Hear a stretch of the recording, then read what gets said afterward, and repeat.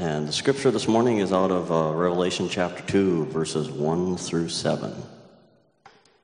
To the angel of the church of Ephesus write, "These are the words of him who holds the 7 stars in his right hand and walks among the 7 golden lampstands. I know your deeds, your hard work, and your perseverance. I know that you cannot tolerate wicked people, and that you have tested those who claim to be apostles but are not, and have found them false. You have persevered and have endured hardships for my name, and have not grown weary. Yet I hold this against you. You have forsaken the love you had at first. Consider how far you have fallen. Repent and do the things you did at first. If you do not repent, I will come to you and remove your lampstand from its place. But you have this in your favor.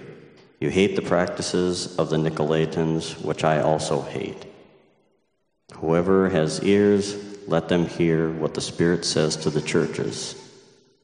To the one who is victorious, I will give the right to eat from the tree of life, which is in the paradise of God." And if you'll join me as we read the Nicene Creed out of your hymnal, you can find it on page 881. It's the one at the top. I believe in God, the Father Almighty, the maker of heaven and earth, and in Jesus Christ, his only Son, our Lord. He was conceived by the power of the Holy Spirit and born of the Virgin Mary, suffered under Pontius Pilate, was crucified, dead, and buried. The 3rd day he rose from the dead. He ascended into heaven and sitteth at the right hand of God the Father Almighty. From thence he shall come to judge the quick and the dead. I believe in the Holy Spirit, the Holy Catholic or Universal Church, the communion of saints, the forgiveness of sins, the resurrection of the body, and the life everlasting. Amen. Amen. Thank you, Brandon.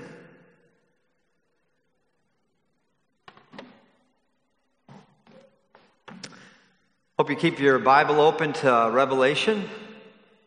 Chapter 2, we're starting a sermon series on the 7 churches of the Revelation. These 7 churches, by the way, are real places in Asia Minor, or what is today Turkey. And I've been there. Mary's been there about 12 years ago.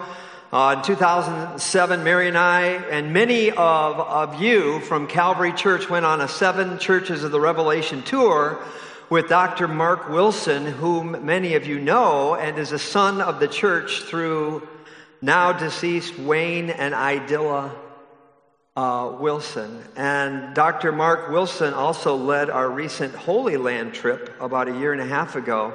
But let's set the stage for Revelation. If you just look a page on the other side of the page to Revelation chapter 1, verse 1, it says, the revelation of Jesus Christ. This is a revealing, the whole book is a revealing of Jesus Christ. He's like behind the curtains, and this is a revelation of him, of Jesus.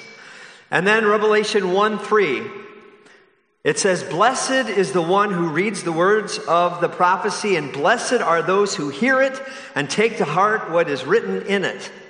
So, this book of the Bible in particular, although I think the whole Bible, you'll get blessed if you read it. But this particular book, it says, if you read this book, blessed are those who read it, and blessed are those who hear and take it to heart. Hey, you are going to be blessed this fall, and that is a promise from Jesus.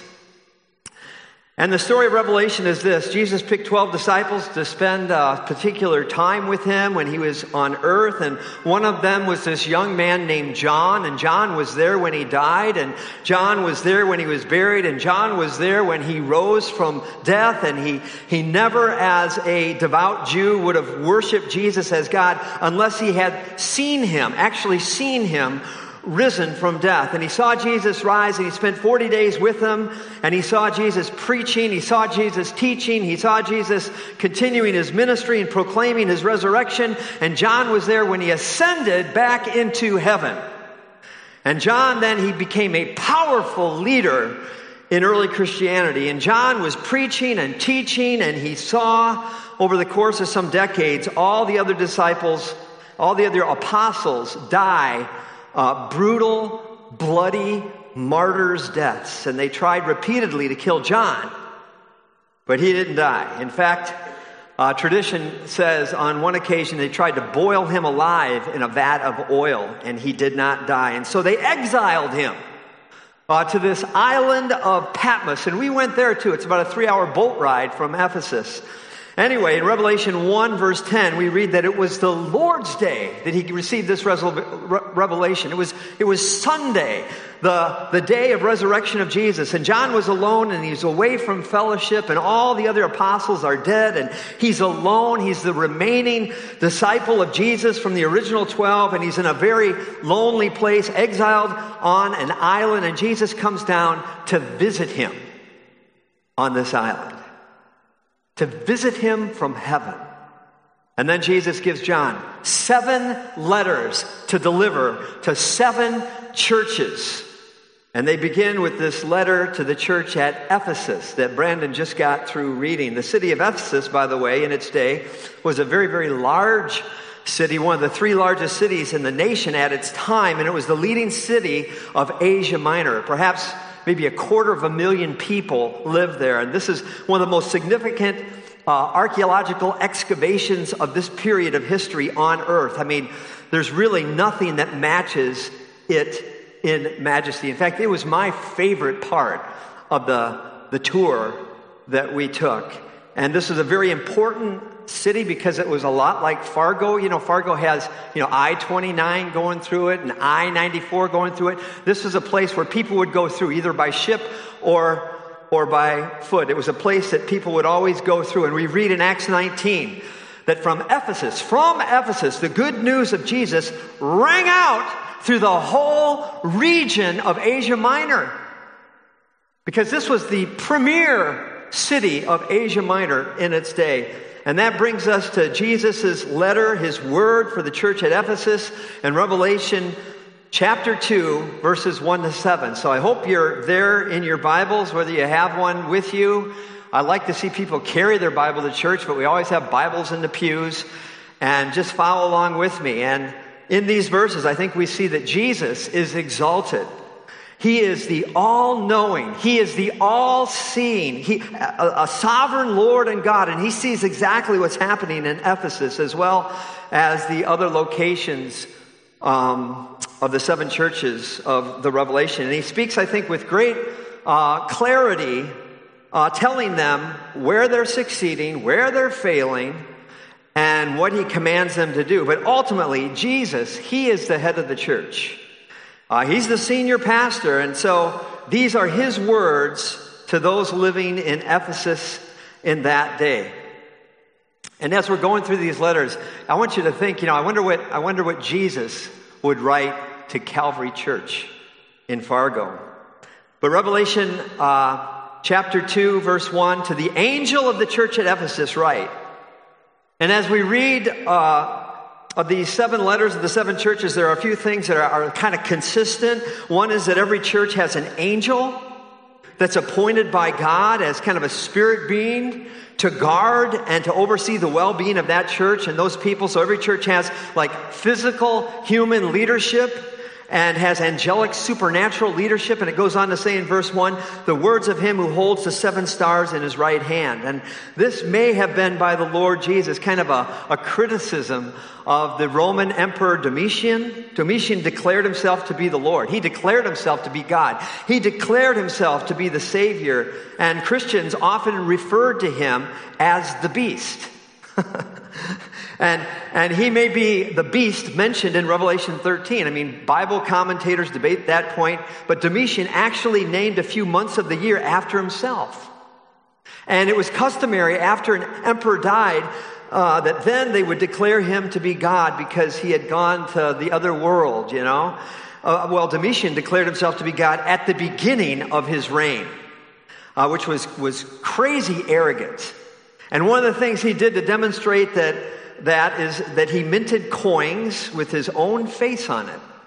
You think of this, we've got coins, for example, in the United States of America with dead presidents, but it would be a bit presumptuous for a living president to begin his presidency by minting money with his face on it. Domitian hasn't even done anything yet, but he's just declared himself to be God by putting his face on those coins. And through archaeology, they found one of those coins that was minted, and it had Domitian sitting on the globe with 7 stars. And so the people of Ephesus were walking around with coins in their pocket that had their emperor, Roman emperor, who's worshipped as a god, sitting as a god, ruling and reigning as the sovereign with the 7 stars. And I think this is Jesus kind of just making a little bit fun of Domitian, saying, that guy makes coins, but I'm actually the one who sits among the 7 stars. I'm the one who rules over all creation. And Domitian is a counterfeit god, and he is not the king. I am the King of kings. Verse 1 continues, who walks among the 7 gold lampstands. And I think this probably refers to the churches that are mentioned here in Revelation 2 and Revelation 3. The church here is kind of typified as a lamp. Listen, in a place that's filled with demonic activity and darkness and paganism, Christianity is to come like a light, and Jesus says he is the light of the world, and the church is actually to be like a lampstand, and we are to talk about Jesus and love and serve like Jesus so that others living in spiritual darkness might be attracted to him and transformed by him. And this is his imagery of the church. And so on other occasions where Jesus says that, if the church doesn't repent of its sin and correct its ways, he's going to come and he's going to take away their lampstand. In verse 5 it says that. And he's essentially saying, if you're not going to burn brightly for me, I'm going to come and I'm going to blow out what remains. And you will no longer be a church. In fact, I'm going to shut you down. And he goes on then, and he has commendations, and he has criticisms, and I think his encouragements and his commendations are many. And let's look at the first one. First of all, he commends them because they were, they're basically a wonderful church, but they were a serving church. Verse 2, I know your deeds. They were a serving church. They served faithfully. These are people who work hard. These are people who volunteer their hours, like all the people that were just standing up here, and many of you sitting in the pews. These are people who day after day, week after week, month after month, year after year, people are coming to Ephesus for training, and Christians are coming in from around the regions to Ephesus, and classes are being held, and pastors need to be housed, and missionaries need to be fed, and funds need to be raised, and people need to be commissioned, and they're serving faithfully. They're absolutely devoted to the cause of Christ. Jesus says, I don't have any criticism of your service because of that service, this town of Ephesus became the epicenter for missionary activity in the entire region. To quote Paul again in Acts 19, the gospel just rang out from this place in all Asia Minor because of these people. And you know what? We don't know their names. They weren't pastors. Some of them probably weren't elders and deacons. They were just faithful Christians. And so Jesus commends them. They're a serving church, but not only a serving church, they were a sacrificing church. It says they had hardship, and verse 2 talks about their hard work, and that word actually means toiling to the point of exhaustion. You have endured hardship, and the truth be told, this was a difficult place to minister. I mean, people coming through all the time, spiritual opposition of all sorts, of all kinds. I mean, there were some 50 gods and goddesses there that people worshiped, and prostitution was legalized there. It was a difficult place. And remember the god Artemis? Remember, if you read chapter 19 of Acts, Paul was brought into this amphitheater that we got to visit, and there was a riot that went on. They say when you preach the gospel, it's either a riot or a revival, and there was a riot going on. They were shouting, great is Artemis of the Ephesians. And so, very difficult place. And so they were a serving church, they were a sacrificing church, and Jesus also commends them for being a steadfast church. That word perseverance is there. in verse 2. They kept going when the going was tough. They didn't quit. And so Jesus commends them. They were a serving church, a sacrificing church, a steadfast church. They were also a separated church. Verse 2, they didn't tolerate wicked men who claim to be apostles, but they are not. In other words, they had sound doctrine. I mean, talk about the Apostles' Creed. They believe that. They do that Apostles' Creed. They're not heretics. They don't have false doctrine. They're not reading goofy, crazy books. They're not believing new myths and fables and folklores. They're not chasing crazy, misquoted scripture and false teaching. And he says they didn't tolerate wicked men who claim to be apostles but are not. And Jesus says, you guys, you Ephesians, you're smart. You're humble. And you open the Bible and you see what it actually says. And you test everything by the scriptures. And you've rejected all of the false teachers. And even think of this in our own day, how popular it is. False teachers and false doctrine, crazy instruction. Imagine how powerful it was here in Ephesus, because Christianity kind of had a root here in Ephesus. And here's what the cults do. The cults come in all the time right behind the Christians. I mean, historically, let's say when Billy Graham comes to town, he came here in 87, I believe. Right after that, the Mormons come to town, and the Jehovah's Witnesses come to town. They're part of that cleanup crew, and they roll into town right afterwards, and they wait for people to hear about Jesus, and then they come and they twist the truth. Same thing was happening in Ephesus. Lots of false teachers, lots of spiritual leaders, lots of goofy new books and strange new ideas in the name of being biblical. And he says, you know what? You've not followed that. You guys are Bible believing. You guys are truth telling. You guys have a heart for following Jesus, a heart following people of God. And he commends them for that. And even mentions by name one group, the Nicolaitans. In verse 6, it says, but you have this in your favor. You hate the practices of the Nicolaitans. Not that he didn't hate the Nicolaitans, but he hates the practices of the Nicolaitans. The word Nicolaitan means to conquer people. Nicolaitan means to conquer people. So they were the lord it over type people. And it says you hate the practices of the Nicolaitans. Hate's a strong word. And so what happens is sometimes when Christians are faced with false teaching, they say, can't we just love them? Yes, we can love them. But we have to hate what they are teaching. And some of you need to hear this because you think the answer is to love everyone and to consider everything. And some people are deceptive. And some people are in it for the money. And some people are working for the enemy. And you could pray for them and want good for them, but you should not accommodate them or tolerate them because they are leading you astray. And that is not good for you. Jesus commends them. They're a serving church, a sacrificing church, a steadfast church, a separated church. They're also a suffering church who patiently bore their burdens and toiled without fainting. And they did this all for his name's sake in verse 3. And so all of this is commendation. I mean, would you agree with me on that? It was just Jesus saying, hey, man, they're doing pretty good. I wish we were like that. I mean, wow. I mean, if you were to get this letter here at Calvary on a Sunday, let's say, I gathered everyone together and I say, hey, we got a letter from Jesus and we know it's from him because it's all written in red ink, right?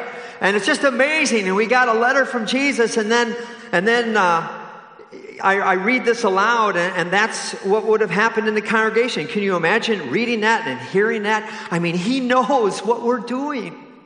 He knows how we're serving. He knows that we're biblical and we're steadfast and we're committed and we're devoted. He knows this, and that would be fantastic if that was the end of the letter. But he has some criticism as well. And the big criticism is this: you're not very loving. You've got heart trouble. You have lost your first love. What's first love? It's the devotion to Christ that so often characterizes a new believer. Fervent, personal, uninhibited, excited, openly displayed. It is the honeymoon love. of the newly married couple. Jesus is saying, I have this against you. Where's your first love? Where's the wonder? Where's the passion? Has your spiritual life become routine? Are you going through the motions? Where's the hunger for my word? Where's that desire to please me and to serve me? Where's that excitement? Where's that first love? You know, as a Christian, you can become unloving. Yeah, it's true. And that's what happened to these people in Ephesus. They lost their love for the Lord. They lost their love for the other Christians. They lost their love for the lost. They didn't have the wrong books on the shelf. They didn't have the wrong teachers in the pulpit. He wasn't criticizing them because they weren't generous givers or faithful servants or patient endurers or overcomers. He says, you know what? Your church is absolutely dutiful. Your church is faithful. But I know your heart. And it's gotten a little bit calloused. It's gotten a little hard, and it's not very loving. And the result is, he says, you've fallen from where you started. When you started, there was a lot of love in your church. Love for each other, love for the leaders, love for non-Christians, love for lost people, love for the Lord. And it's not that they hate and despise. They're just sort of done being very loving, being patient, being kind, gracious, and understanding. And what oftentimes happens, we say, you know, we're Bible believing. Okay, but are you nice? Because the Bible says love a lot. Well, we speak the truth, but do you speak the truth in love? Because the Bible says we are to speak the truth in love. And what could happen for those who are like the Ephesians, it's truth and works and perseverance, but not love and not grace and not kindness. And so it becomes very heavy-handed and authoritarian and a little bit cold. How many of you, and you don't need to raise your hand, could this be you? You're not a heretic. You're not a false teacher. You haven't gone apostate. You've not walked away from God. You haven't stopped giving, serving, reading, caring, trying. But you have seen a decrease in loving, and that is Jesus' word. And it's interesting because it's really hard for us to judge someone's heart, right? We don't know. I mean, one of the most subjective things in the world is whether or not somebody is loving. And Jesus says, I know your heart, and I don't see it full of love. And how do we become Ephesians? My fear is that, you know, when we go to the text, we just read it kind of like historically. You know, it's interesting because there's a number of archaeological things to consider, or we read it theologically, and then it allows us to criticize, you know, all these other people, but then we can read it humbly.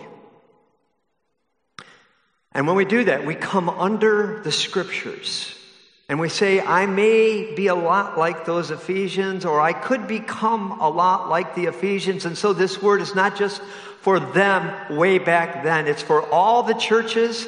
It's for me. It's for my church as well. And I'll give you a couple of ways I think it's possible for us to become like the church of Ephesus. Number one, we can become like the church of Ephesus if we pit truth versus love against each other, right? I mean, Jesus came full of what? Grace and truth, right? Grace and truth. Some people are grace people. Some people are truth people. And here Jesus is saying, I want you to put on truth wrapped up in grace. I want there to be love around the truth. And some of you are grace people, you're love people. Your answer to everything is just be nice, you know, love, patiently endure. Some of you are truth people, right? The Bible to you is like a series of bullets called verses, and you've always got one in your chamber, and you're ready to go, right? You know, no. Leviticus, Ephesians, Corinthians, Romans, you know, boom, boom, boom. And Jesus is saying, good verses, you hit the bullseye. But that person didn't feel like they were really loved because they're bleeding right now. They didn't feel like that encouraged them to repentance. And it just crushed them towards shame and guilt and condemnation.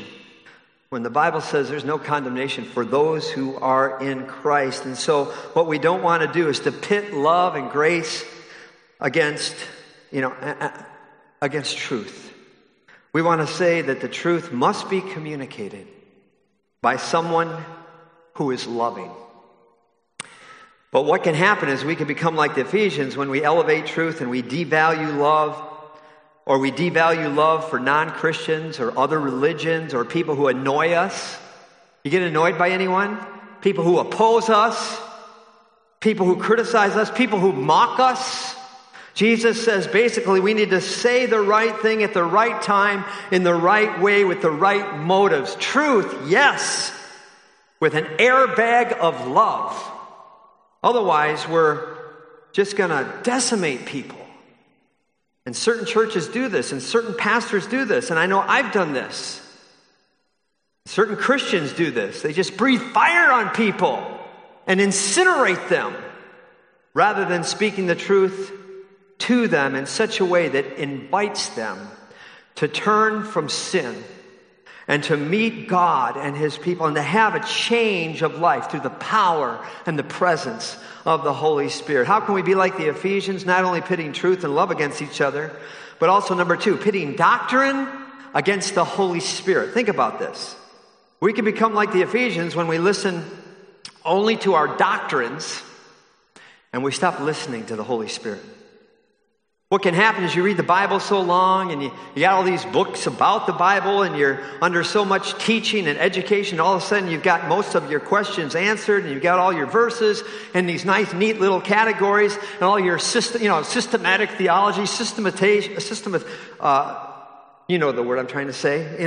Basically, you got it all figured out, and then all of a sudden, you don't need to pray much anymore because you've got it all figured out. And because you have a theology that tells you what to do. And you don't need to listen really to the Holy Spirit anymore because you have a theology that directs all your steps now. I'm not saying that we should avoid doctrinal distinctives. These groups got together for a long time to develop those creeds, to find out what Christians should believe and agree upon. But we still need to be filled with the Holy Spirit. Amen? Amen? Yeah. We still need to be led by the Holy Spirit. We still need to listen to the Holy Spirit. We still need to remain teachable. And that's why one of the things that he says to each of the 7 churches is this: whoever has an ear, let him hear to what? What the Spirit has to say to the churches. And what he's saying is you're not listening to the Holy Spirit. Now, the Holy Spirit did inspire the writing of the Scripture. And it is perfect, it's true, it's flawless. And it's good. And the Holy Spirit is God. And He also dwells in the believer. And He will guide us into the truth. And that's what Jesus said in John's Gospel. And what that means is He'll take the truth of the Bible and then He'll use it to lead us and to shape us and to guide us and to inform us and to direct us. But you cannot live by the Word of God without yielding to the Holy Spirit. And that's why we have all these classes that are being offered. There are even certain theologies, and one is called cessationism, that essentially says that the Holy Spirit doesn't operate today like He once did. It's just a clever way of saying that we don't need Him like we used to, and that's not true. We need Him every moment of every day, and every Christian always has. And we need Him to lead us. We need Him to guide us. We need Him to convict us and to instruct us. We need the gifts of the Holy Spirit to build up the church. And one of the ways we can become like the Ephesians is we get so consumed with our studies and with our systematics that we forget that Jesus, He's alive. And we're supposed to have a relationship with this Jesus. And the Holy Spirit dwells in us and we're supposed to follow Him. And so then Christianity goes from a relationship that we have, that we enjoy, to just a belief system that we kind of adhere to. And I want to submit to you that it's both. Christianity is a belief system that we adhere to, and it's a relationship that we enjoy, but it has to be both. And when it says that they lack love, they were weak on that relational enjoyment of Jesus and His people and lost people. Truth versus love, doctrine versus Holy Spirit. I think we can become like the Ephesians when we, number 3, tell others to repent and we don't. It's classic religion. And that's not Christianity, it's religion. We tell other people to repent, but we don't. We tell them everything's wrong in their life, but we really don't examine our own. And the result is we get very proud about this. We get very haughty, self-righteous, judgmental, critical, and difficult. And I know that this is something that happens in my own life, and I think it happens in all of our lives, that we could see others sin a little more clearly than we can see our own. And we could have a passion for them to stop sinning, but we ourselves, we give ourselves permission to continue to sin in our own vices. And what happens is, sadly, even with some preaching and teaching, it only tells sinners to repent of their sin. It doesn't tell the religious people to repent of their self-righteousness. And the result is the church is filled with these religious people who are self-righteous and have a contempt for those who are non-Christians, who are just stuck in their sin. There's no empathy. And so it is true that non-Christians need to repent of sin, and that Christians need to repent of sin. And sometimes the sin that Christians need to repent of is religion. It's pride. It's legalism. It's judgmentalism. It's self-righteousness. It's works. It's this feeling that I'm better than you because I don't do what you're doing. And as soon as that happens, we feel free to tell everyone to stop sinning, but we stop repenting of our own sin. And the sin that sometimes we need to repent of is just a lack of love. And those are Jesus' words. You're telling them all to stop, but you need to stop being so mean. You need to stop being so harsh and so cruel and impatient, so selfish, so petty. So last, we could become like the Ephesians when Jesus becomes more of a concept than a person. Let me say this. I love the Bible. I've been studying this Bible for 40 plus years. I love books too. I love Christian books. I know when my mom became a Christian, her bedroom turned into a Christian bookstore, and I kind of took after that. And I love the Bible. I've been studying it for a long time, and I have lots and lots of books. I love books. I love to study. I love to discover truth. I love to discover truth in the Word of God. But you know what can happen over time is Jesus can become more of a concept than a person. He's like a philosophical construct, a historical figure, a moral example, but he's not a living Lord. And so you really don't talk to him like you used to, with a childlike faith, which is prayer. And you don't take time for silence. You don't take time for solitude and to be alone with him and invite him to come and spend time with you and enjoy his presence and be with him as a living Lord. And sometimes we even have theologies that justify this, and we have ways of characterizing Jesus into something out here, or just like a historical person. But let me say something. Jesus is a person. He's alive. He's ruling and reigning as Lord, God, Savior, King, and Christ. And he's happy to come and meet with you as he was happy to come and meet with John. John, in the Revelation, in that cave on that island of Patmos. And some of us will not have that degree of supernatural revelation, but he's willing to be with you. And I think this is a time for solitude and silence and repentance and prayer and Bible reading and, journaling if you don't do that, and singing and worship. Turn your technology off. Get with Jesus. Get time with Jesus. He's alive. He wants to be with you. And sometimes he is, but we're so dominated by the gods of hurry, worry, and busy that we miss those divine moments to be with the Savior. Is Jesus a living Lord for you? Or is he just an idea, a concept, a systematic theological position, a historical ideal? Be careful. Be careful. Sometimes those who know the most about Jesus know Jesus the least. They could tell you all the facts, but it's more like someone who is quoting a book they've read than a friend that they've made. And you know what I'm talking about? Do you ever meet anybody and you could say, all of what you're saying is true, but it just feels like you're quoting the book you just read. And you meet somebody else who knows Jesus, and they may be saying the same thing, but it sounds like a friend that they've made. And there's joy in their heart, and there's life in their voice, and there's hope in their eyes. Oh, let me tell you more about Jesus, and this is what he's done in my life. And this is who he is. It's a friend they've made, not just an idea they believe. So there's accommodations, there's criticisms, and then there's a challenge. And we're gonna end pretty quick here so that we can partake of this special meal together where God demonstrated his love in such a way. Even though we were sinners, Jesus died for us. But what's the challenge? First love can be restored. How? Remember. It says, remember the height from which you've fallen. And it's in the present tense. In the Greek language, it's keep on remembering. Keep on remembering what we've lost and cultivate a desire to remain in that close communion with Jesus. Remember and then repent. Change our minds. Confess our sins to the Lord. And it says, if you don't repent, I'm going to remove your lampstand. I mean, this was a good church. All those good things. But yet they lost their first love. And if we don't repent, he's going to remove our lampstand. And then repeat. Repeat the first works. Do things that you did at first that have gone by the wayside, like prayer and Bible study and meditation and serving and worship and a quiet time. I always tell couples, if they got trouble, why did you get married in the first place? What did you do back then when you were in love together? Start doing that stuff. And it'll come back.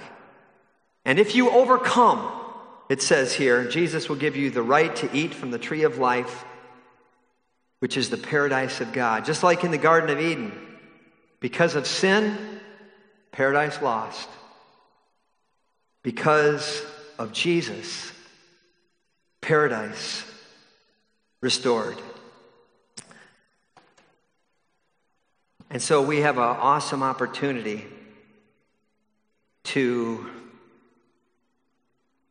partake of this holy meal. It's a demonstration of the love of God, and Jesus wanted us to remember this often. He wanted us to partake of communion often. Some people take it more than others. John Wesley used to take communion every day. And I know that could get routine, but I think it's good that we take it off often so that we can remember the awesome love that God has for us. And he sent his one and only Son to live a life that we can't live, and then to die the death that we cannot die. And he died in our place, and his body was broken for us, and his blood was shed for us. And we're going to celebrate that today. It's a joyful thing, but it's also a time when the Bible says that he made himself known to them in the breaking of the bread. And that's what I'm going to ask God to do, that he would make himself known to you. So, Lord, we love you today. We just thank you, Lord, for the letters that you gave to all the churches of Asia Minor, modern-day Turkey, and this particular one to the church at Ephesus. And Lord, we wonder, what would you write to Calvary? What are we doing okay at, and where do we need to be called back to you? Lord, is it that we have lost our first love in some ways? And Lord, you're calling us to repent and to return to you and to do the things that we did at first. And we know that the communion table is one of those things.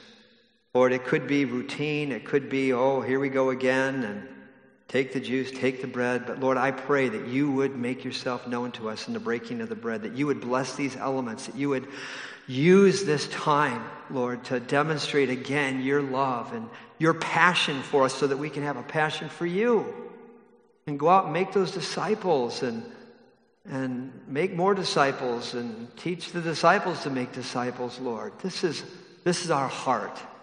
So, Lord, we just want to commit this time to you and to the word of your grace that's able to build us up and to give us an inheritance with all the saints. In Jesus' name, amen.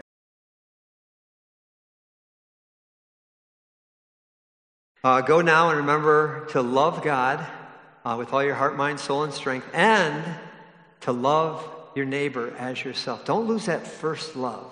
Amen.